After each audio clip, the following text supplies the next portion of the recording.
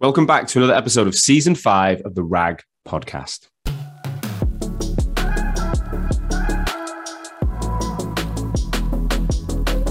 As you guys know by now, this is the number one podcast across the recruitment sector globally. And we've always been on a mission to help recruitment agencies grow by interviewing founders and telling their stories of success from startup all the way to scale up and exit. Well, this season we're a little bit different.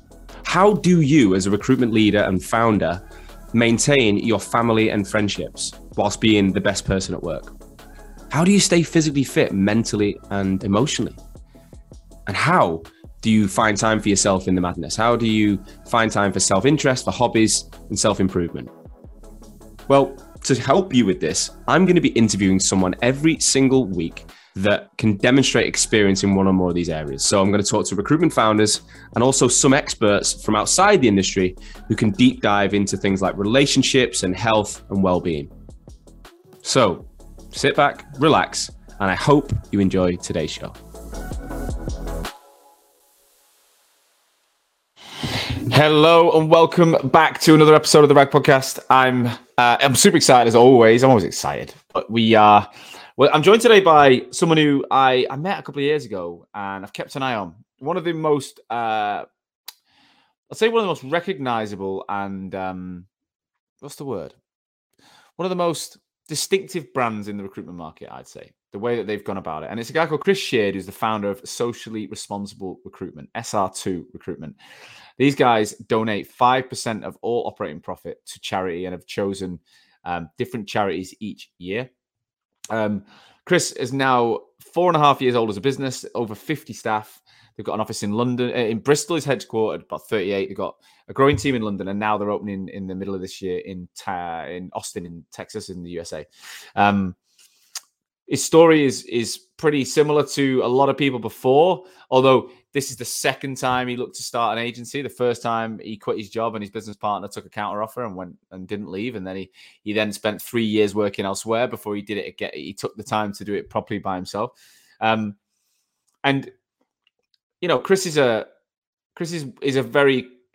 classic recruitment owner in his story, but he's not classic in the way that he thinks. I don't know anyone else who's from the start built a brand around sustainability and the environment and charity and donated and thought about being B Corp certified, which is a certification that shows you are doing things for the better of the environment and you're trying to help others rather than just build a profitable business for yourself. And it's the biggest impact of this approach to his brand has been the ability to attract experienced recruiters. So nearly all of his staff are experienced recruiters that he's brought in from elsewhere. And he finds it relatively easy, he says, to get people in. And that's because people recognize the business and they buy into the message. They love the message. They want to be part of something different and special on a mission, very clear about where they're heading. And to me, that's really unique because in today's market, nearly everyone I speak to is struggling to find experienced hires and they have to go to the graduate space. So it's a completely different approach to the same problem. Right, let's get into this episode without further ado. Chris, welcome to the RAG podcast. Thank you. Nice to see you. I know, mate. Have we actually ever met before? Did we meet in my office in London once? We did, didn't we? Yeah, we met there and kind of passing glance at the expo recently. Yeah. But you came in to meet Hisham, I think. You sat down with Hisham when you were on his podcast in 2018, 19. Yeah, Alicia, when we were about like a year old on yours. So I was kind of played taxi driver basically. 2018-19 like time. 18 and 18, I think, yeah. Yeah, fuck me, that's gone fast. It seems like in a way it has, and in a way it seems like a lifetime ago, you know? It's mental. But look, Chris, I've given a little introduction to you, but for the listeners' benefit, please, can you just give us the bird's eye view of you, the business, the headcount, like what you look like today, and then we'll go backwards to the start. Cool. So we are Chris Sheard, kind of MD owner, dog's body of SR2, which stands for Socially Responsible Recruitment. So we're just over 4 years old, coming up 4.5 years old as a business. Started in Bristol, opened in London in January this year, opened in Austin, June, July, depending on the kind of visa situation. So 2 offices at the moment, 54 headcount, B Corp certified, one of only 8 B Corp certified agencies in the UK. And do IT and engineering. focus. Wow. So that's pretty good going in that time frame, mate, to be over 50 heads by now. I know a lot of businesses who never make 50 heads, never mind inside 4.5 years. What I'd like to go back to is the start. So you started just after me. So I launched Hoxo in the March of 17 and you are the October. Yeah. So when did you know you wanted to be an entrepreneur? Let's go back a bit further than that. When did the whole idea of being your own boss come into your mind and life? I've always wanted to do it for sure. So I did nearly do it about 4 years prior. And kind of left. I'd gone as far as setting a business up and company. So sure, he took a counter offer and stayed put. I was kind of in that stage where I'd gone. I'd checked out. So I was out there, and it was like back to the bank manager, a bit like kind of goalposts have changed slightly. 2's now become 1. And then I just had a bit of a decision to make. Do I fly solo?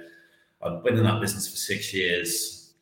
Kind of the only people I knew were within that company as well. So it just didn't feel like the right time. There's too much going on. It was all getting a bit messy, to be fair. So I took another job for 3.5 years as a sales manager. So it kind of, to be honest, for me, gave me that confidence to run my own shop in theory, but on someone else's money. It was a corporate world versus the startup world that I'd been in previously. So I had that kind of different backgrounds to absorb and learn from as well. So in hindsight, it's the best thing that ever happened to me. But I've always wanted to do it. I always knew that the role I took was going to be a stopgap. In reality, it was just kind of, I was there 3.5 years. It was probably longer than I thought I would be, but then it got to I had 2.5 years really, really good in the corporate company, and then which was Randstad, and then the last 12 months less so.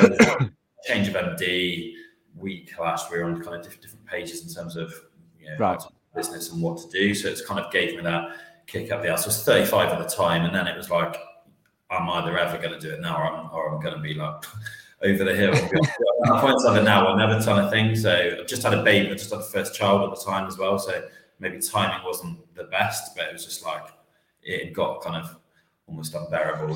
What did he say? They say change occurs when the fear of staying the same becomes greater than the fear of the change. So you kind of that sounds true to you. You'd get the point where it was like, I've got to do it because the thought of carrying on. What Siri's kicking it. What did it feel like though when your partner pulled out? That's an interesting one. I've not heard that on the show, I don't think, before. See, I imagine you went through a pretty long process with this guy if you took a bank loan out. Like, how long were you planning it for? It's one of those things like, like everyone's got mates in agencies and you talk, over beers and pubs, you're talking about it for ages. Like those conversations are clearly rife in our industry. So we've been discussing it for ages. And I think I went to London to open what was at the time Opus's second office, or our first office outside of Bristol. And I did kind of 18 months in London, and also I didn't like London. I didn't settle very well. And then when I came back on a bit of a whim, to be fair. Like my landlord suddenly sent a letter through saying I'm selling the place, you need to get out. And I was 18 months in, and in my head I was like, I don't like London, but for some reason I want to do 2 years. So I was like, I had like 2 weeks where I was like mad panic trying to find a tenancy for 6 months in London just to say I've done 2 years. And then that was hard work trying to find anywhere in London for 6 months because they're all 12 months. Like why would you sign for 6? So I then had like a couple of weeks of panic, like it's not going to happen. So I kind of moved back like really quickly, and then I got back to Bristol. The goalposts had changed in Bristol in terms of roles. Naturally, we started to talk about opportunities in Bristol, what I could look at, like, and ultimately nothing. We were talking about just almost like creating roles, like all sorts of weird and wonderful things, trying to almost like find a solution for me, and nothing appealed. So then those kind of pub conversations got a bit more substantial, should we say, and we were like, all right, we'll do it. So it all happened quite quickly, but ultimately we resigned on a Sunday together to try and minimize that disruption in the office. Was in there like 5 hours. We did it on Sunday. Had a good booze up on a Sunday. How did you do it on a Sunday? Do you just ask your bosses to meet you in the morning? Like? We just that's bad news if soone says meet me on Sunday. That's never going to be. We want to thank you for something. Like, it's fucking bad news. So we thought we were doing them a favour, to be fair, but it was probably quite a brutal Sunday. But that was it. So it was tough. So then what happened? So how did he take the counter offer? Was he's quit with you? Sunday night you go for a beer together, you're excited. And then what? Monday did he make you go back to work? No, Monday looking at offices, like final stage looking at offices and stuff. I mean, obviously, like I lived in Somerset at the time. He was living in Bristol, so we were like best mates. I was best mates with it, so we were. It was tricky. We were like communicating a lot, and then Tuesday just things went quiet. Quiet. Things went silent, and then I got to Tuesday night. I was like, it's been a bit weird. Like I've not heard anything, unanswered things, and then long story short, I had an email like midnight saying, difficult email. You probably never want to talk to me again, but I feel like I've backed into a corner. I need to take this counter offer. I'm going to stay put. So that was. Did you see that? Were you completely blindsided then? You didn't expect? Oh yeah, totally. Wow. Yeah. Did you speak to him again? Never, no. Wow.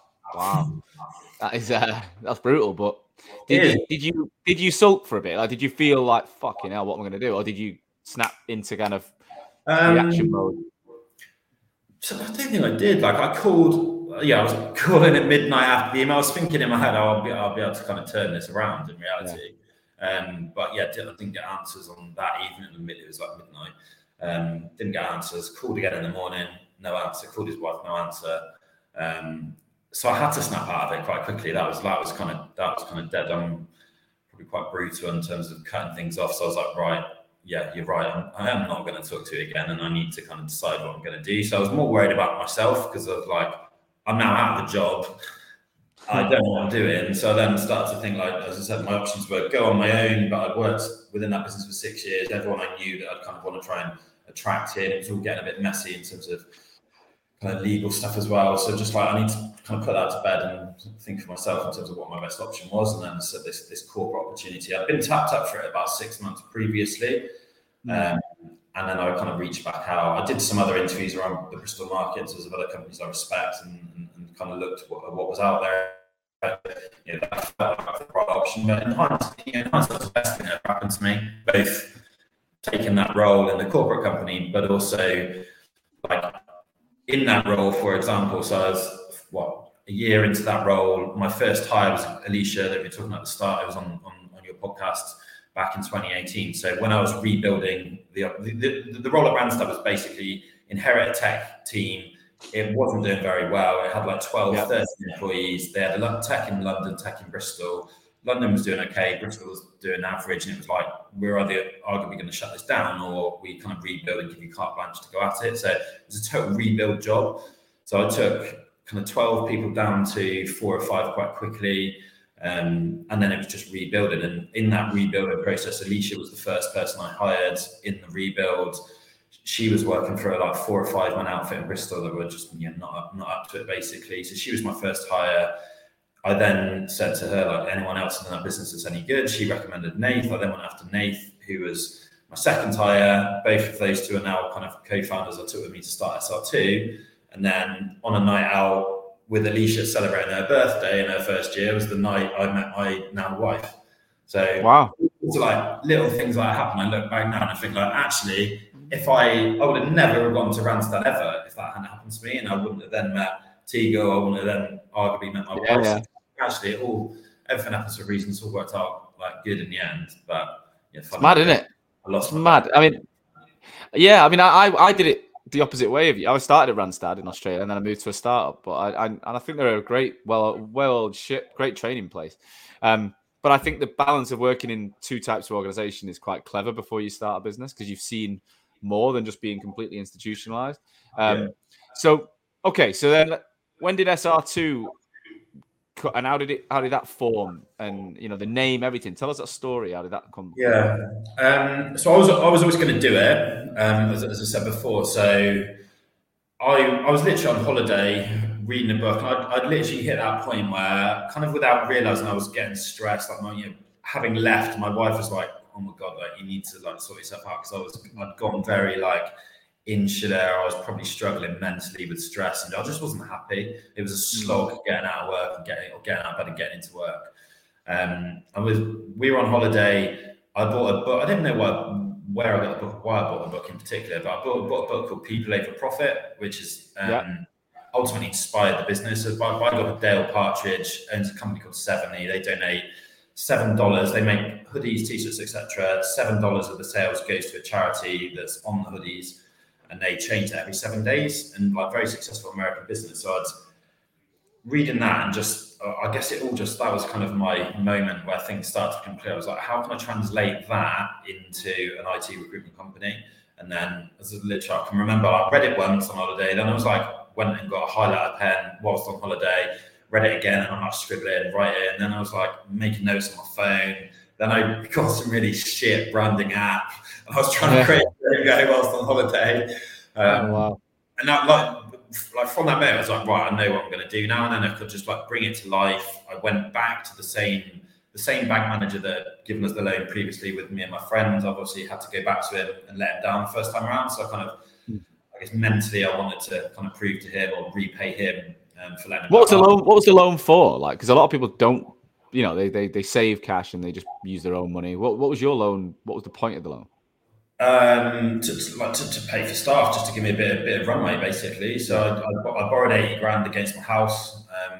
We just had a little work done to our house at home, so I kind of had to talk to the wife second time around and been like, I need to secure the loan against the house. Is that okay? Number one. So yeah, did that. Went back to the same guy. He had it signed off, and then it was a case of just timing more than anything. I think I had to set the company up in February, which is a bit in advance of when I actually want to start. It was on Company's House from February. We didn't actually start until the 23rd of October. So there's a bit of a lag there where I think he, in light of me letting him down last time, needed me to, I guess, evidence I was actually going to go through with it. And I was serious about it second time around, which was fair enough. So when did you leave Randstad? Was it in the February or in the October? So yeah, it all got a little bit murky, to be fair, with Randstad, because I think in reality, in hindsight, they obviously had some sort of Company's House alert thing set up. So, yeah, I was thinking. Yeah, Chris Sheard, my address, setting up a company. But instead of what they should have done, and what any kind of normal communicator would have just had a conversation and gone like, look, mate, I've seen this, like what's going on? But instead, there was suddenly a bit of a change of hierarchy. Someone new came in above me, there's another layer put in, and yeah, it kind of felt like. Oh, so they didn't even have an active conversation. They just like worked with it. Conversation. It was just like, right, there's this new person in charge. There's a new layer. You've got now reporting to this person. And within like 2 weeks, I was getting like new targets put in place, and it just got a bit fractured in reality. And I knew what was going on. They knew what was going on. No one talked about it, and it was a difficult 6 months probably in reality. But again, I had my own agenda in terms of what I was going to do and when I was ready to start, etc. And they had theirs. So it was a difficult time for sure. And looking back without saying too. You say you took 2 people with you as co-founders, and the 3 of you sat there. So I had a 3-month notice, so I hadn't told anyone I was going. And then eventually I resigned. Alicia and Nathan were in the business. There was a lot of people that was clearly still within the business that I'd hired. So I rebuilt that from 4 people up to about 37 people in the first 2.5 years. So it grown quite rapidly, but there were people, the vast majority of the business I'd hired. So there was obviously, once I'd gone, naturally, I guess a byproduct of that, people then start to peter out of that business and leave. I'd say the culture had changed massively. It turned very kind of KPI, micromanaging, very like heavy data driven, which ultimately wasn't how I'd run it in the 2.5 years previous. So there was a massive disconnect with the team versus the business in any way. So once I'd gone, people had left. So Alicia and Nathan in particular, and another guy called Steve that worked for me there, he was our top perm guy. He'd left he'd actually left before I did. So people had moved out from that business. So they'd actually gone elsewhere. And then once I'd kind of set up, they were like, what are you actually going to do now? And then that's kind of it. It kind of spun from there, basically. So how many people did you have on day one then, with the loan and the rest? Four of us. Yeah, so it's 4. All 3 of those are principal consultants. I hadn't been on the tools for like 4 years, 5 years myself. So I was kind of blowing the cobwebs off the phone. What was that like? What was that like going back to the start with? Because I'll be honest, that was one of the major reasons I think I didn't start Hoxo as a recruitment company like it was always planned. We planned for 2.5 years, and I changed the decision right at the end. And my business partner was like, "What?" And I was like, "I want to do this." But I think because I'd been off the tools for so long, not as long as you, only like 2 years, but I don't know. I just wasn't that excited by going back to it. Whereas, you did it. What was it like? You kind of roll your sleeves up. You kind of had to, didn't you? So I wasn't going to be like sit there hands off with 3 principal consultants just cracking on and around them. I wouldn't have got away with that. Yeah. So yeah, I mean, it's interesting. Like you're hungry, you're excited, and the first still to this day I am, but you just do what you got to do basically. So I actually managed, and I'll always kind of remind to this day, to do the first deal bizarrely. So I was like first person to write up on the board like our very first deal with an SR2, like some little $4,000 deal I'd done in some client in Oxford. So I think I did all right. Got to like 9 months in. I was never even in my early days, I was by no means a decent biller, like a big biller. I got to principal consultant, but I was never set in the world of light. It wasn't really my strength in reality. So I did certainly hands on for probably 8 or 9 months, and then we kind of start to flip when things start to move quite quickly. I was focused more on hiring and doing the back office stuff and all the operational stuff, which was perhaps more my bag. So how did that first 6 months go then in terms of revenue and deals? How did the team perform? Good. So we did just over 7. I think it was 775 in year 1 GP wise. It was like 680 something perm, and then a little bit of contract, just like byproduct of our perm clients in reality. But yeah, we did 775 in our first year, and finished the year on 7 or 8 staff headcount wise. That's pretty good, isn't it? Yeah, solid. I would took that for sure. Yeah, and what were the things you learned from Opus and Randstad that you brought in, do you think, in terms of the processes? Because one of the things about this podcast is, there's a lot of potential startups and startups listening, and a lot of people say in the early days it's chaotic, really chaotic. And for someone to get to 50 staff in the time you've got, I imagine you were thinking about that at the beginning, like you weren't just whacking deals in, and that you probably had a bit of a bigger picture, I think. So what sort of processes did you put in early on that enabled you to move out of the way in 9 months?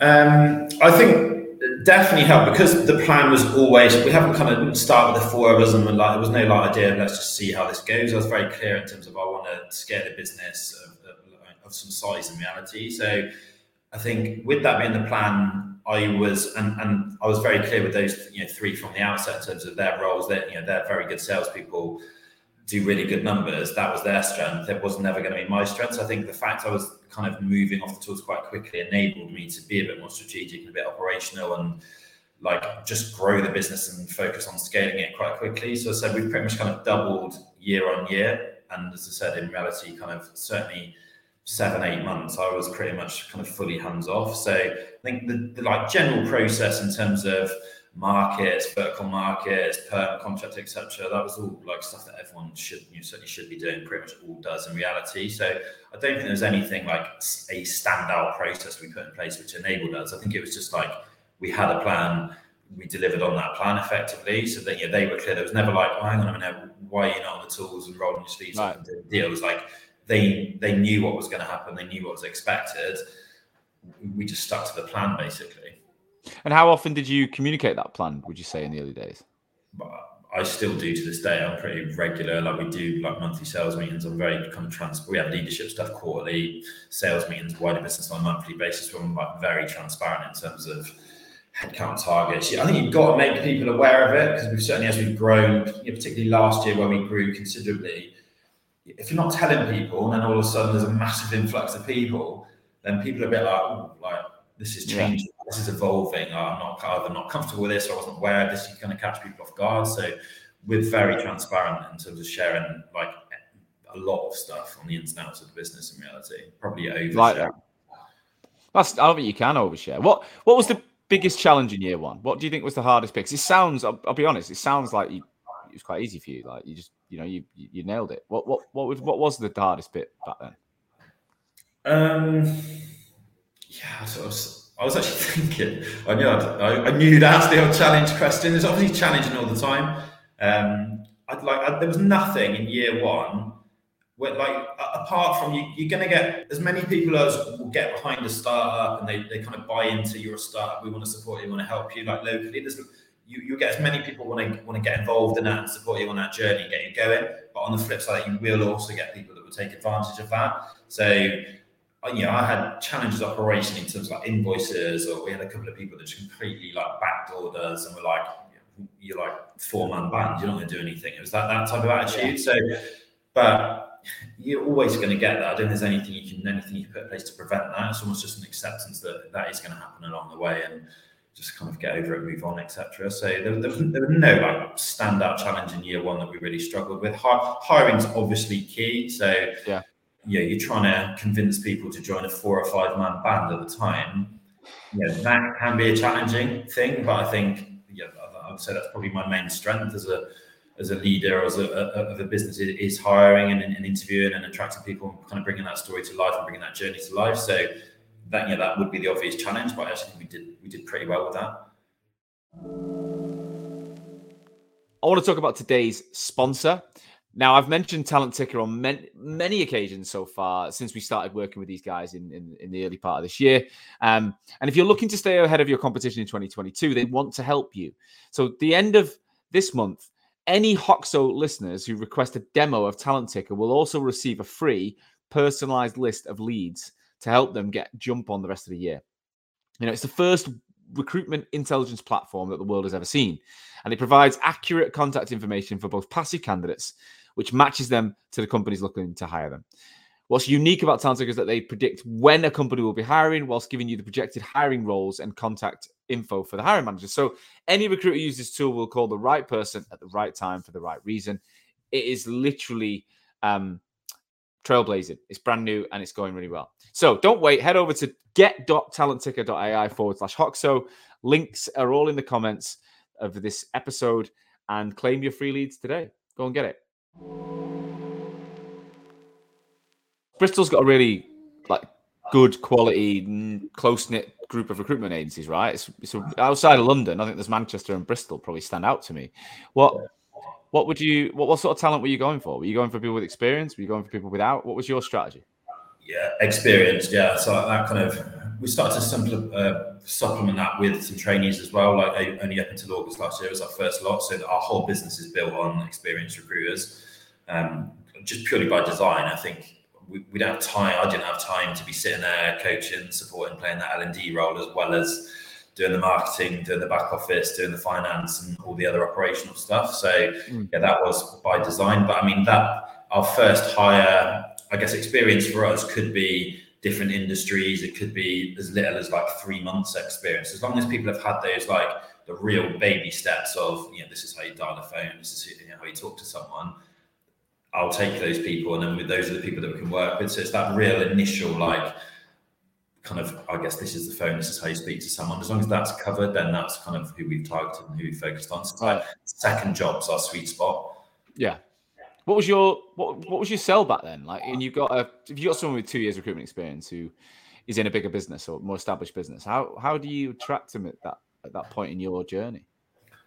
I think you just got to bring to life what you're actually trying to do. I think with our business, our brand's pretty clear in terms of our purpose and our what we're trying to do as a business. So it does stand out, it does differentiate for sure. So I think that certainly helps. You've got a good story to tell there. You've got kind of specific, unique things that you can actually talk about and bring to life.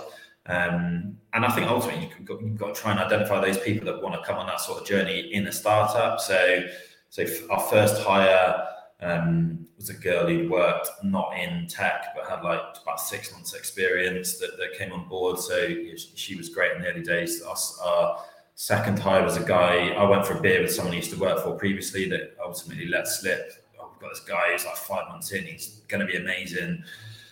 Tapped it. I've never worked with him actually, but obviously straight on LinkedIn and a few beers over about a month, I'd managed to kind of hook him. He's still with the business now, so we had him 5 months experience. Right. He's now practice lead with us, been with the business for nearly 4 years now. He's a classic case where 5 months in, had shown good signs, but maybe not set the world alight, but had shown promise. Absolute superstar. He'll probably build 500k this year for us. Runs arguably our biggest contract team in our busiest division, and he's absolute ambassador for the business now. Amazing for you. Maybe not the guy you went for the beer with who dropped that information. I think after this, people are going to be scared what they say to you. No one goes for beer with me anyway. It's fine. Yeah, stay away. So How did the business progress? At the end of year one, you got 7-8 people. You've become less operationally. The business is less reliant on your sales. You're stepping back, which again is a pretty impressive place to be in 9 to 12 months. Not many. I know founders that are nowhere near it in 10 years. So you've done that. How did that allow you to accelerate in year two with looking at the business rather than in the business?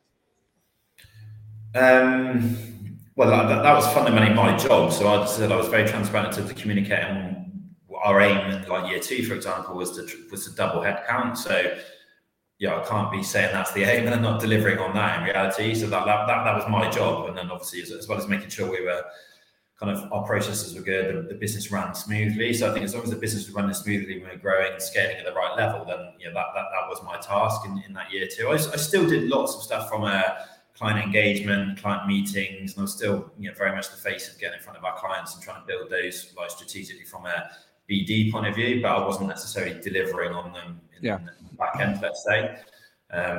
So yeah, like year two, what did we do year two? I set a target of 1.2. We ended up doing just over 1.3 million. Finished year two on 15 headcount, I think it was. So we again like doubled that. It was pretty positive. 1.3 million in our second year. GP wise was I was happy. We'd done over 1 million perm, so it's still very much a perm driven business at that time. I was happy with our year two for sure. Amazing. And so we're taking, that's what, back end of 2019. So we're going towards, I don't know if you remember that period as well. I think everyone does because of what came early 2020. I remember end of 2019, early 2020, the market was really good. Like the market was fucking brilliant. In January, February 20, it was amazing. February was my best month and everyone was promoting success and it felt, and I don't know if you were like me, you're 2 years in now, you feel more established. You're looking at your life, your family, everything's kind of set. Yeah. And then the pandemic hits. And how did that affect you guys? What was your initial response to what was going on? It was obviously brutal. So yeah, we were exactly the same. I think we'd had like really good start here in Jan. February was a record month, like billings, whiteboards, everything was flying. We'd kind of pushed the button on some hires as well, and then obviously it hit. So I'd had like a couple of weeks when people first started talking about it. I can specifically remember we had a girl in the office that was kind of flat out talking about it all the time, and I was looked pretty hindsight not saying the right thing, but it was a bit like, oh, you're statistically more likely to get run over than you are die of COVID. It's fine. It's one of those type of things. And then there was that moment where like, actually, this is the thing. Like, we need to kind of respond accordingly. My worst mistake in hindsight would certainly changed to give myself a bit more breathing space and less stress. But that bank loan I'd taken was a 3-year loan, and I'd also borrowed 40 grand off my dad. So I'd had kind of 120 to start the business with. It was spread over 3 years. I'd agreed to pay my dad back in less time, but ultimately the bank loan was a 3-year loan that I paid off in 18 months. So I wanted to get as debt free as quickly as possible. It was pretty less than that. It was more like 14 months. So I'd literally cleared that bank loan well in advance at the start of the year. So my runway had kind of diminished massively. Once it kicked in, I was like, obviously, naturally, where's my cash flow? How much runway have I got? Thinking the worst of like, if we do no deals, everyone cuts the tap off, which in March, like jobs were getting pulled, starters were getting kicked. Like that was kind of what I was preparing for. And I'd massively exposed ourselves in my kind of keenness to get debt free. So I had to make some pretty kind of, I guess, tough decisions at the time. The toughest one was that I just kind of put commission on hold. So I had everyone in the room, like the kind of the night before we were full lockdown, everyone was going to work from home and everyone's taking the stuff out. I had to literally grab everyone into the kind of meeting room in Runway East and just be like, again, transparency, like we need runway. So we need to prepare for the worst that's happened. Unfortunately, I'm going to just put commission on hold. I will pay it to you. I promise you'll get it, but I'm going to put it on hold now. So any future starters over this period from March onwards, anything that's owed in that pay slip is ultimately going to be held until we hopefully come out the other side. And at that time we were probably thinking it was going to be weeks. Obviously it played out very different, as we all know. So that was a tough conversation. That was a tough evening. I got back to the kind of multi-story car park about 8:00 that night with all my stuff, and I was just literally sat in the car crying. It was brutal. Telling people that. And I had a message from Jack, that guy I was kind of talking about, was like sick fire, and he was like, Tough call, mate, but I think the right call. Obviously, the bigger picture is the business is still here. We've still got a job at the end of this, not that we've got our commission. I think that's what like, triggered me off, basically. So, yeah, it was tough. That was absolutely the most brutal time ever. But then, in reality, kind of April come, May come, and that's where we struggled, and that's where our kind of numbers certainly took a dip. So March to May, we like beyond May, we were coming out the other side. And it was like, actually, we can cope work from home. People are now hiring. Like, obviously, all companies then start to relax a little bit, realize this was going on. Like, life went on, kind of thing. So, we ended up paying everyone back everything that was outstanding off the top of my head, like June, July time. And we were like all systems go. We were just working remotely. So, like, so people's response to that was incredible. And so when you look back at it, but yeah, it was tough. And what was your previous to the pandemic, had you ever worked remotely, or was the business? Did you have any home working in the business?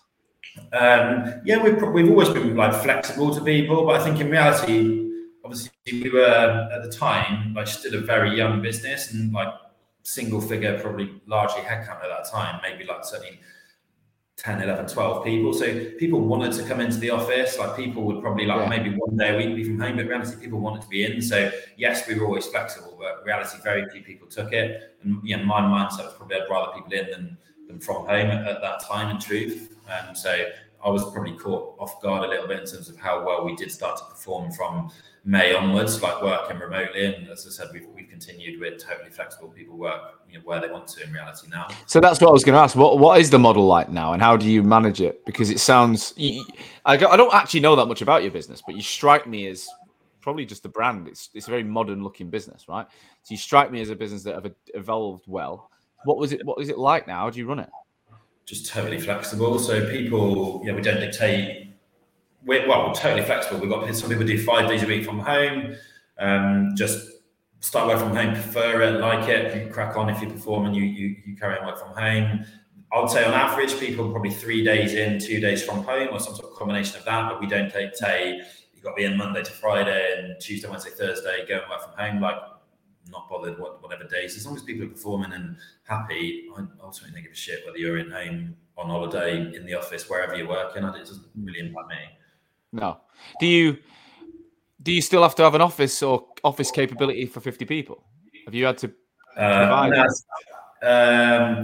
We're right at that point now. So we're on our 5th office now. So at the moment, our Bristol office sits 38 people, and we're over that. So we're kind of right at that cusp of that challenge of like we're hot desking in reality. But because we're so flexible, it's rare that our office is probably 2/3 full in reality. It never ever happens where everyone's in on the same day. We just don't want to. So we use we use Charlie HR as our HR software, and we just get people on a Sunday night.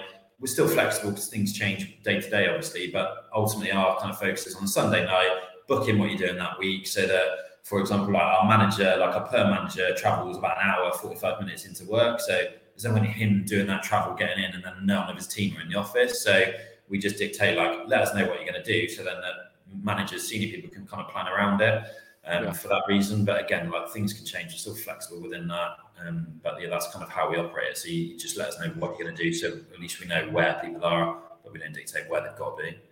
It's mad, isn't it? Because it genuinely does. I think office space is something that is so expensive, especially London and prime cities in the UK. Now you can have you can get away with a 30-man office with a 50-man business. Like I remember in 2015, I was working in recruitment with the insurance market, and I placed a program manager with, I don't know if you know of Aon, the insurance business, but they did a move to the cheese grater in London in the city, and they had I think it was like a 400-person team and a 200-man office that they'd moved because the cost was so expensive. So they were trying to work out, it was workplace transformation, like stand-up desks, hot desking routines. This was way before the pandemic. And when I remember trying to find someone to deliver that program for them was like hen's teeth, because it was so new, like especially in the insurance market. Now that's pretty standard, isn't it? Like everyone in one office. Like we have global WeWork licenses that people use when they want, and we meet couple of times a year in reality. That's how as a group, as a big group, and it's not had an impact whatsoever. So what was last year like? Everyone says it was a record year. I've not had a single client I spoke to that didn't enjoy 2021. Tell us, what was your year like? How did it all evolve? Yes, it's the same story basically. So lose track of years. Last year, so 2020, I'd set a target, the kind of pre-COVID thing. We were trying to do 2.3 million, ended up doing just over 2. I realigned the target in August we were doing everything we could from August to get to 2. And then having done that, we then set a target for 2021 to do 4 mil in GP, which at the time set that, people were thinking like we'd double it. Big jump. Yeah, it's a big odd jump, and people were probably thinking that's just never going to happen. But yeah, we ended up doing just shy of 5 million, did like 4.87 or something crazy like that. Wow. So it's like a big old jump. It was 139% increase in GP. We increased headcount by 109%. We had 100% retentions. Really proud of all of our 2021 hires. Like not a single person left within that year. We kind of top loaded a lot of those hires as well, so they can have an impact on 2021. So yeah, it was a banger of a year, to be fair. When you look back at 2021 and why do you think it has been so busy, and why is it so busy? Like, honestly, the pandemic, as you've said, like March, April, May, we all went through the same, but it did pick up. Like, business picked up pretty quick from about July onwards.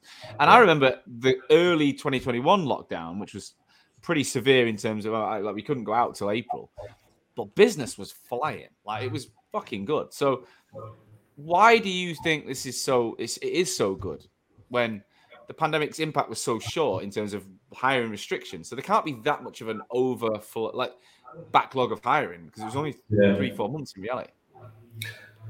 Yeah, I think it's probably a combination of loads of different things. Like people were hiring, so I think there's obviously loads of companies took advantage of the furlough stuff. So I think yes, you can still do steady numbers, but maybe the volume weren't there because people didn't have the same capacity like within their business. But projects definitely did go on hold that have now kicked off for sure. Like we did a lot of our business, for example, on a contract side of things, is public sector focused. So we were actually probably busier than ever from a contract side of things, because we were placing people into track and trace and stuff like that, which was obviously please spend on that was mental. Still is, I think. So like, I don't know, like it's just a combination of like loads of different factors. Like obviously lots of recruiters even were put on furlough, so like that demand in terms of people doing those hires was certainly less. But I don't know how. In my head, I'm surprised it's still. It still seems to be going like that. In my head, I was thinking this has got to stop at some point. And I have conversations with people and they're saying, I think it's a carry on for like 2 years, 3 years at least. Whereas in my head, I was thinking probably like 2 months, 3 months is kind of probably my pessimistic look on things. But yeah, it's still absolutely mad. The market and industry, the numbers. Like I used to say, every agency is like, if you're not doing record months, pretty much month in, month out, virtually you've probably got to be doing something wrong, I'd say, at the moment. Yeah, there's an issue right now. It's mad. Yeah. It's literally mad. What was your approach to hiring last year? You talked about doubling headcount. What type of people were you going after? What was your strategy? Because obviously, there's a lot of loyalty. You'd expect a lot of loyalty to have been built with businesses in the pandemic if they kept them on through but there'd also be the offside of that where some people weren't treated so. How did you find that? So I guess our plan in terms of that second job piece continued. That's always been the focus. So I think it's probably more companies that maybe got support in their staff and caring about their team probably wrong than they got right, I think. So yes, there are some people that create increased loyalty because of how they were treated during the pandemic, but I think there were probably as many, if not more, people that maybe weren't treated so well in terms of lots of agencies made a fair few redundancies. Or furlough pay, for example, if people were put on furlough pay and maybe weren't topped up to 100%. There's lots of little things where people, our business owners, maybe made decisions that in hindsight perhaps wouldn't have made. So I think our focus continued in terms of that second job piece. We've never really struggled in terms of hiring experienced recruiters in reality. Even Q1 this year, I was the stats for a leadership meeting last week, and we've hired 16 people in Q1. What was it, 12 or 13, I think 13 of those 16 people are experienced hires. 12 of those hires have been direct as well. And I don't even have an internal recruiter. So it's crazy numbers in terms of experienced hires won't come and work for us. We've never touched with that continues. Yeah. But we haven't struggled to get experienced people into our business. It just happened. That is a massive point. Like everyone I talk to says it is a nightmare. It's so difficult. And so what Do you think it is the brand you've built and that message, the socially responsible message, is that much changing it for you? I think it's a huge factor, yeah, for sure. I think, like for me, just my aim when I'm kind of building a business from day one is like you're trying to build a business you would want to work in yourself. And if you're kind of strategic about that and actually take a step out and think, like, actually, if I was to leave, why would I leave? What sort of business would I want to join? And then, that's ultimately what you're trying to create. So I think, yes, our brand's powerful. We've got a clear purpose. We're one of 8 B Corp certified agencies in the whole of the UK. What is it? So tell me about this certification. I honestly don't know much about it. Cool. So B Corp's like the stamp of approval that you're using your business as a force for good, effectively. So you've got to be a profit-making company. It's not based on the kind of charity or third sector, but it's effectively the stamp of approval that you're using your business and you care about the environment. You're socially conscious. You give back, and you're using your business as more of a vehicle, not just to make loads of profit and make as much money as possible. You're actually giving back to your communities that either you operate in or you work within, you care about your supply chain, etc. So it's a really rigorous process for us. It took 18 months to get the certification. So it's not like you don't just apply, you get the stamp of approval and then happy days. Like, it's a really rigorous process where they'll literally get under the hood of everything from start to finish. So I guess like big B Corps that everyone would know, like the Body Shop, like Patagonia, Rings, Brewdog, maybe not a company recruiters like gravitate towards, but they're B Corp certified. They do loads of stuff from a sustainability, net carbon zero, etc. So those type of businesses, those are the type of businesses I look at and certainly respect. And so it meant a lot to us to get that. So it took 18 months. It's a rigorous process. They will literally get under the hood of everything and anything. So can you give me some examples of what you do that helped you achieve that certification? Yeah, so we give, the standout things for us would be we give 5% of our profits to charity. So in our first 4 years as a business, we've given over £130,000 to charity, which is mental. Amazing. We do volunteering with that charity. So I think it's like 550 odd hours as a business. We've given back volunteering. Is it one charity you always support, or do you keep changing that? So the concept was we changed the charity every 12 months. We've worked with 4 different charities now. When COVID hit, we stuck with the same one for a period of time because it just felt like the right thing to do. So we've done effectively how it would work. The team would like give recommendations in terms of either charities they're interested in or want to support or care about, or they give a cause, and then obviously operationally we would then go out and try and find decent charities having some impactful work within that cause.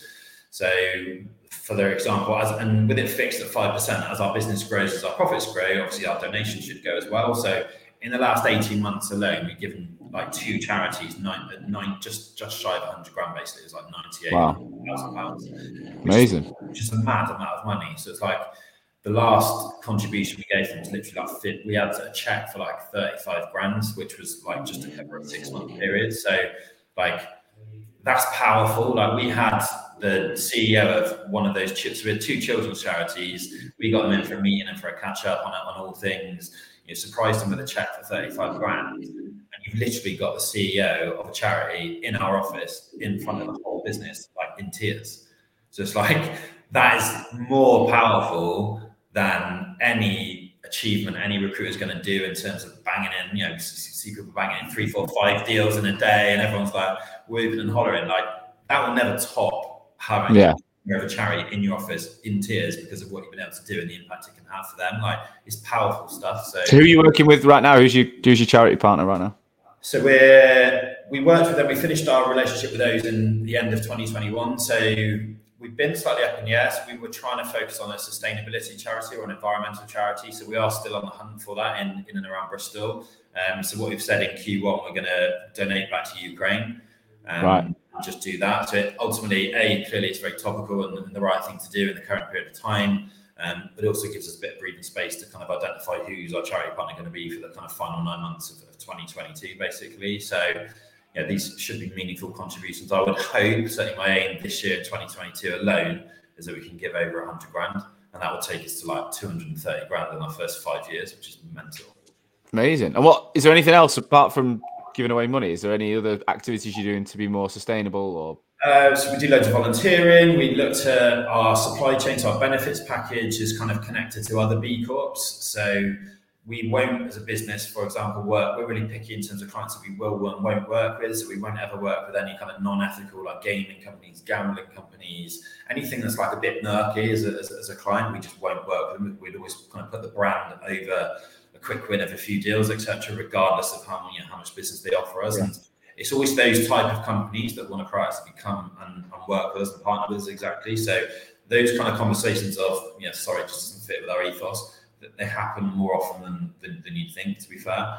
That's kind of key for us. And obviously we can't be a socially responsible recruitment company if we're then going working with a gambling company which doesn't fit with the brand. So we'd always kind of, the brand takes priority over anything else always.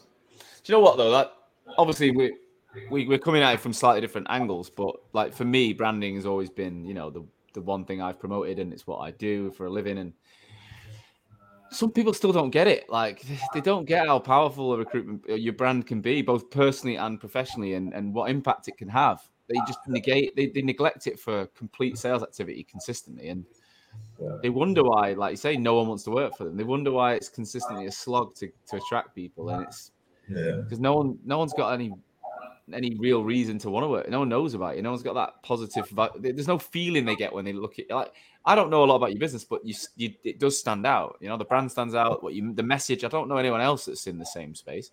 So it's worked, mate. It's really worked, I think, and you should be proud of that. What's driven the move to London now? So you're looking at. You said Austin's on the horizon. London's right now. What's the expansion about? I guess different talent pools. We were, I guess, driven also by. So we do like a quarterly engagement survey, with the business, just to kind of temperature check stuff, and things had come out of there in terms of would we ever open an office in London? So there was certainly a feeling within the business that people had an appetite to move to London, and we fundamentally just explored those conversations. One or two people actually went to like 5 or 6 people. Like, actually, I would always love to do it. If there was an opportunity, then let's do it. And I think I'm really keen to prove that what we've done in Bristol could work in different cities as well. So absolutely kind of made sense. So the kind of the feedback to actually saying let's do it and kind of signing a lease and getting confirmation was literally like 3 months, I would say, max between doing it. So we opened in. Jan, I'm in the London office today. We're up to 15 headcount in London, 15 headcount in London already. And is it a different market focus as well, or are they like cross-functional teams that all work together, just based in different places? Yeah, basically, yeah. So the kind of aim of the game is London office will do kind of within the M25, and we'll just kind of ring fence it that way. And then the Bristol office will do the Southwest, and clearly Austin will be doing US stuff in Austin. That's the plan. That's the focus. There's no kind of crossover. We've already got a really good client base in London anyway, so it's not like we were going in completely cold and completely blind. So there's it's been pretty seamless. We're moving. Some people have obviously relocated and moved their life up to London, but we've got more London local people that already live in there. We've attracted into the business in the first 3 months, and again continuing on that kind of second job target. What's been the key question, the challenges, but what is the hardest thing you've noticed so far about having 2 different locations? The added complexity, like what's been different? I think I certainly had I did London with Opus and back in 2012. So hiring is a very different beast. Like Bristol's so incestuous and quite a small market as well. So it's like really easy to be like referencing people off the record. I'm pretty confident. I know the good people. I know the good companies. I know where's good stock. So it does make hiring a little bit easier in terms of like taking less risks and knowing what you're getting effectively. London's obviously a very different beast, and equally our brand and our presence is not what it was. Bristol, we've got really good brand that does stand out. We've got people presence, people that are our type of people are going to know us in Bristol, whereas that's not going to be the case in London. So there's a lot of unknown from a hiring point of view. Is my main concern in terms of actually how's the brand going to land in London? Are we going to attract those experienced recruiters, and could we adopt the same model in terms of scaling it? So that's certainly been, I guess, finding our feet with that. It is a different place. I think we've probably done a lot more interviewing in London than we'd have to do in Bristol to identify those type of people, but we've still been able to attract experienced people on that kind of second job path, and hired some great people in London already, and I feel pretty confident that even in the first 3 months, I feel confident that we're going to continue on the same model, and we will keep attracting those type of people. So it seems to have landed pretty well, or it's certainly better than I would have hoped in the short Love it. What's your life like now as a outside of work, and the balance between the two offices, and like describe your ecosystem personally? Yeah, so I've got 2 little girls. So I've got a 1-year-old, or kind of 20, 21 months, and a 5-year-old. Obviously, I'm married, and my wife doesn't work. She looks after the kids full time, which massively helps, certainly just in terms of home life. So I try and, in a dream world, I would say I would do 1 or 2 days a week from home and 3 split across Bristol and London. So I'm always in London on a Wednesday, and do at least 1 day a week when I'm physically in London. I can do more if needs be. But in reality, I probably end up doing, I rarely work from home. Like I worked from home yesterday. Actually, having a 1-year-old running around the house is not, it's not that practical for me. In reality, she's screaming her head off and tend not to get that much done. So I'm in the office like 5 days a week, just split across Bristol and London, but largely Bristol. It's a bigger office. We've got some experienced people, like Marius runs our whole contract team. He's London. He made the move, so kind of building the contract function around him. Alicia's just made the move to London as of last week. She's building up a perm function. So they've been with the business for pretty much from the outset. Certainly in Alicia's case, they know the culture, they know what we're all about. I can trust them to get on with it, and there's no point me trusting them to go out and build it and then be breathing down the necks every single day, because it's going to kind of eat into what they're trying to do as well. I was trying to tap Marius up years ago, about 8 years ago. He was. I was in a candidate meeting in the insurance market, and someone was like, "I've just met a recruiter that reminds me of you, and he's younger." I was like, okay, "Who's this?" And Marius Hurley Bennett is his name. Is it? Yeah. I remember Marius is a name I'd never heard of. So got him on LinkedIn, messaged him. We went for a coffee in London, and he was in Bristol, and he was interested in coming to London even then. Yeah, that was about, I reckon that's 2015, 14, something like that. So it's good to see he's doing really well. I'll root him for the guy. I like him. And how are you finding time to balance work and still spend time with the 1-year-old and have that quality time, maybe putting them to bed or bath or any? Do you get those things done? Yeah, it's a battle. It really is a battle. I think I struggled certainly with my eldest child, because that was, as I said, like when I started the business, she was, what would she have been, like 7 months old. And if I look at it, and I'm kind of being brutal with my dad hat on, my relationship with her is great. Obviously, clearly love her to bits and do everything I can for her, but it's not as tight as I would like to, because I think I've missed out on a lot of that stuff, like as all that kind of things you described, because I was working like to the bone, all hours under the sun. I'm just constantly ingrained in it. So I've kind of really tried to make a conscious decision. Like my first child's definitely a mummy's girl, for example, is what I'm trying to say. My second child is a daddy's girl. So touch wood, that continues. But I think that fundamentally that's been because I've made a conscious decision to be around, be more present. I do try my best to make sure, like, I've got a commitment that I'll do the school run to my eldest at least once a week. I can drop her in. I can pick her up if I'm working from home once a week. So I do my best to try and do that. And then I'm really conscious of it with my little one. But in reality, I'm kind of leaving my house at 7 a.m. They are still in bed.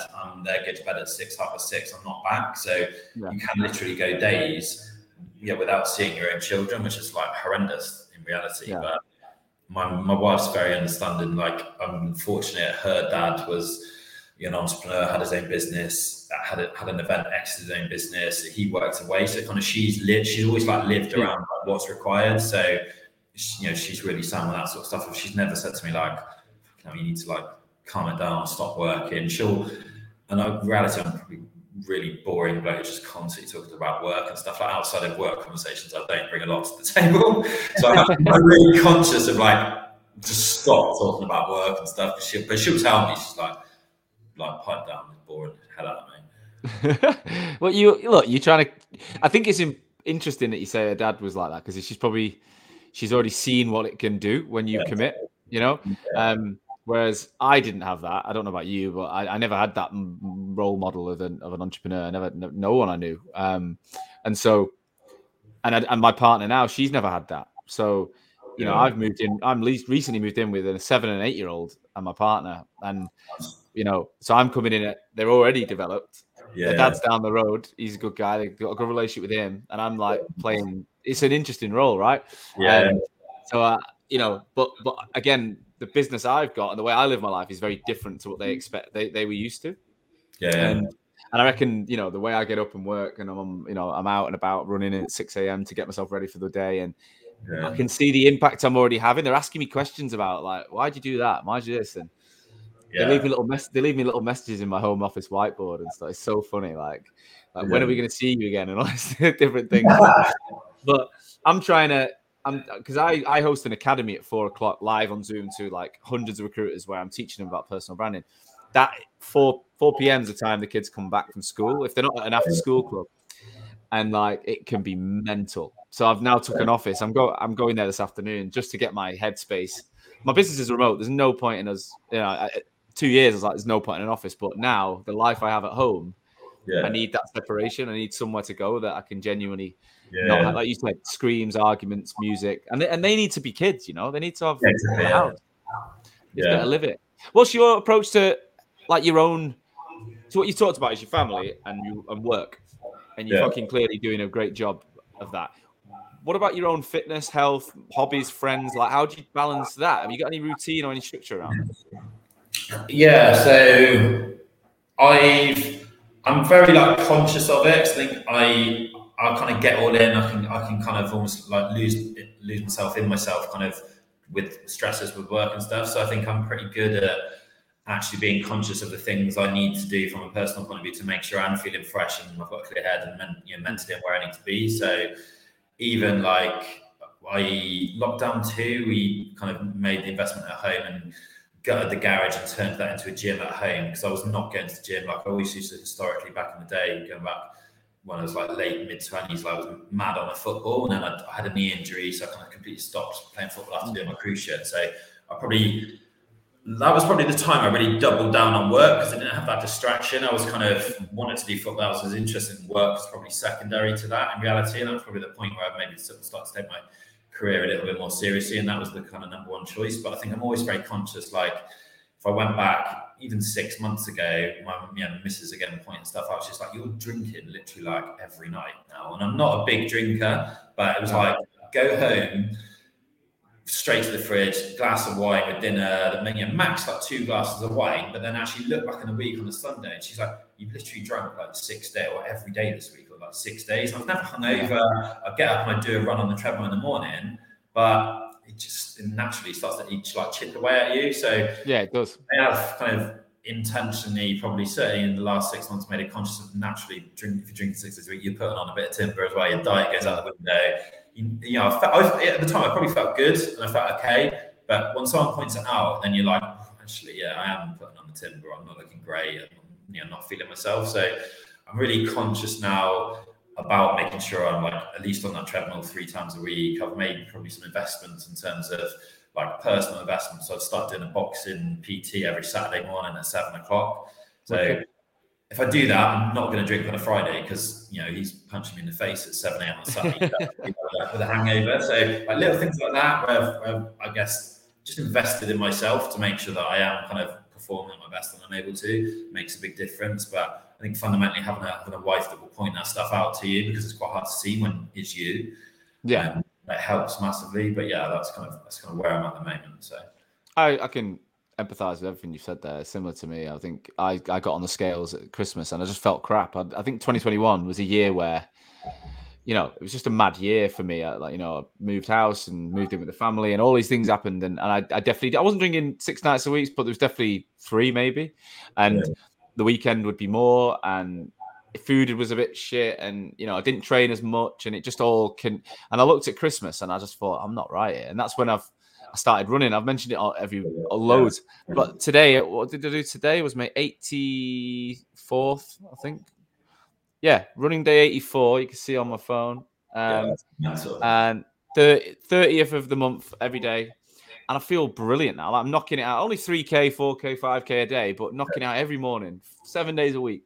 The impact. My brain is like, I'm on like it's like a drug or something in the morning. It's amazing. But for me, it's like the number one change that I've got to try. I mean, can I do it every day forever? Probably not, but I've got to keep that 4 or 5 day a week consistency. Yeah. Have to. It makes So such easy a to lose it. Yeah, it's really, it's such an obvious thing, isn't it? Like when a missus said that, I was like, right, I'm gonna proper cut down, like cut it out. I went like 4 or 5 weeks like not touching it, and literally like felt like it sounds really obvious. Obviously, going to feel better, but like it's mental how much better you can feel and how much more on it, focused you are with your time and efficiency and stuff like that. So I'm like maybe once a week, max twice a week. Like, but as far as units goes, like I'll have like a pint and a half, absolute max. Like, so you're talking like 3 pints a week or something like that, and I'm good. Yeah, same. I'm not that fussed anymore. What? So, final question then is where you're heading. So we talked about everything to today, your life, your business. You're in an amazing position, mate, and hats off to you. So many people would want to be where you are right now, but I get the vibe with you that you've not even started. Like that's what's the long term play? Where are you heading? So I absolutely feel like we haven't even kind of started yet. In reality, we're like 4 years old. So at the end of the game this year, I necessarily don't really look beyond that at the moment. So at the end of the game, in terms of our target this year is to do 8 million in GP. We've done just shy, like 50 grand shy of, depending on March billings that come through on a contract point of view, we'll either be just shy or just over 2 million GP. So we're like on track to do 8 million. I think we can do 8.5, if not 9, and kind of headcount target in my head, want to get to 70 plus by the end of this year. So that's a lot of that growth is going to come in London. We can fit 22 in the London office. Bristol's already 38, 39 people. So, and then the US, we're opening like the second half of the year. So we're going to ramp that up towards the end of the year naturally. So if we can get US to 8 to 10 people by the end of the year, we get London to 22, 25. Bristol's always going to be like 45, 50 comfortably. So straight away, you're talking 75 plus from a headcount point of view. And I'm expecting the second half of the year, like our aim again is like improve quarter on quarter. That's what we're constantly pushing, both individually, collectively, as a team, etc. So we've now six quarters in a row where it's just improved. The numbers have got better and better and better. So we've done pretty much 2 million in Q1. If we can continue on that route and deliver on that promise, then we should be doing 8.5, if not 9 million, I reckon, this year. I feel confident we'll do that. Wow. And do you have a long-term play to sell the business? Do you always see yourself in it? What's your kind of bit longer vision? Yeah, I mean, that's probably the long term. I think it's probably everyone's long-term aim at some point, but I'm not naive to think that everyone wants to do that at some point. Yeah. And not everyone does, clearly. So I think I just want to build the best recruitment brand possible. Not even recruitment brand. I just want to build a really good brand. And a byproduct of that is we'll grow, we'll do good numbers, and hopefully we'll become attractive to someone at some point. But I'm not interested in, I'm not really motivated at all by money. It doesn't drive me. I'm more driven by just building a really good brand, building a really good business I can be proud of. If money and stuff will all come as a byproduct of that, I'm much more interested in I'm sure you're already at a point where you can do what you want to do, really. Like, you're not going to sit there, I imagine, and worry about what you're spending. You were in Dubai when I was in Dubai in February, right? You probably stayed on the Palm. You had a nice holiday. I looked at it like I had 2 weeks on the Palm. Didn't really think about it, and I'm like, I've got 2 kids. Lauren's out there with me, and I'm like, that's basically what I have always wanted. To be able to go on holiday, not worry about what I'm spending. Didn't go mental, but we had a great time. That's enough for me, I think. Like anymore, I don't really want any more. Like, so I'm very similar. I'm not striving to buy like a fucking private jet or something. Like, I don't really care. Like, and I think that I absolutely agree. But I think like it's quite hollow for me. It's quite a hollow existence if you're just chasing money. Like if ever like interview people and they're just interested in like salary, basic salary, it's all about money. It just massively turns me off because I think like numbers never end fundamentally. So where do you draw the line? You're never going to be happy. It's always someone that's going to earn more. It doesn't matter how good your recruitment business is going to be. You're not going to be the richest bloke in the world. Someone's always going to be bigger. Someone's always going to be better. So it's like you're never going to be happy. You're constantly going to like feeling like you're never enough, or you need to keep going to do more. So it's like, as you said, for me, like I get far more excited. Like nothing will ever top that guy from the charity in our office in tears because of what we've been able to do. And there's no amount of money that would give me that same feeling as seeing and like being witness to that and kind of part of making that happen. But if you hit 8 million this year, you're making an even bigger difference to charity, right? So that's exactly. Your top line number actually, it means the bottom line affects so much. But it's a byproduct of what we're doing as opposed to why we're doing it. If you know what I mean, we're not saying we've got to hit 8 million because we need that to kick out this EBIT, and then that's going to make sure we like do that to charity. Yeah. It's not about that at all. And as you said, like from a money point of view, we've given out 130 grand of our operating profit.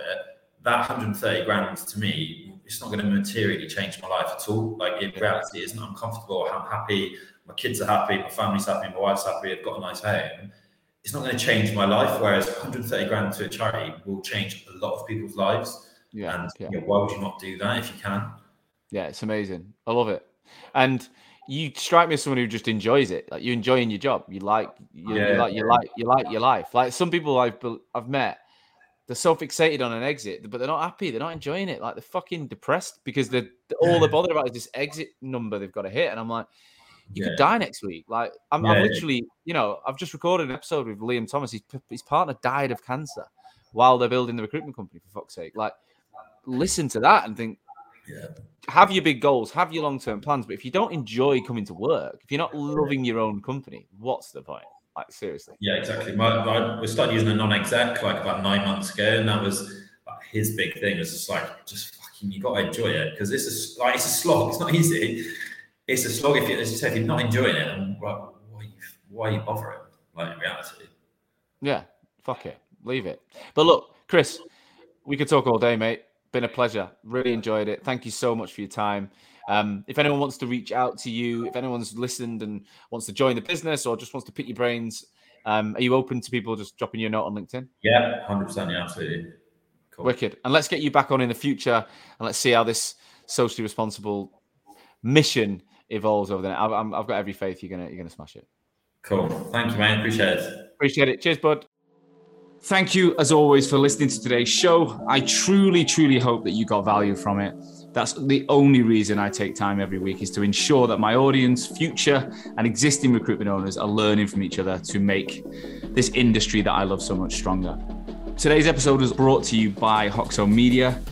I am the CEO and founder of Hoxo Media, and we are the world's leading content marketing and personal branding agency for recruitment businesses specifically. So we are working with over 200 agencies and 2,000 recruiters right now, both managing the brands, producing content, building written, video, podcast content for niche recruitment agencies all over the world, as well as coaching at a desk level individual recruiters in your businesses how to be better on LinkedIn. That's how to brand themselves. That's how to produce content.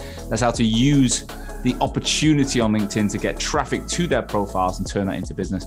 We're coaching people all over the world every single day. If any of that sounds of interest, please do visit www.hoxomedia.com or drop me, Sean Anderson, a personal message on LinkedIn. I would love to talk to you. Tune in again next week. That's live on LinkedIn. I'll see you soon.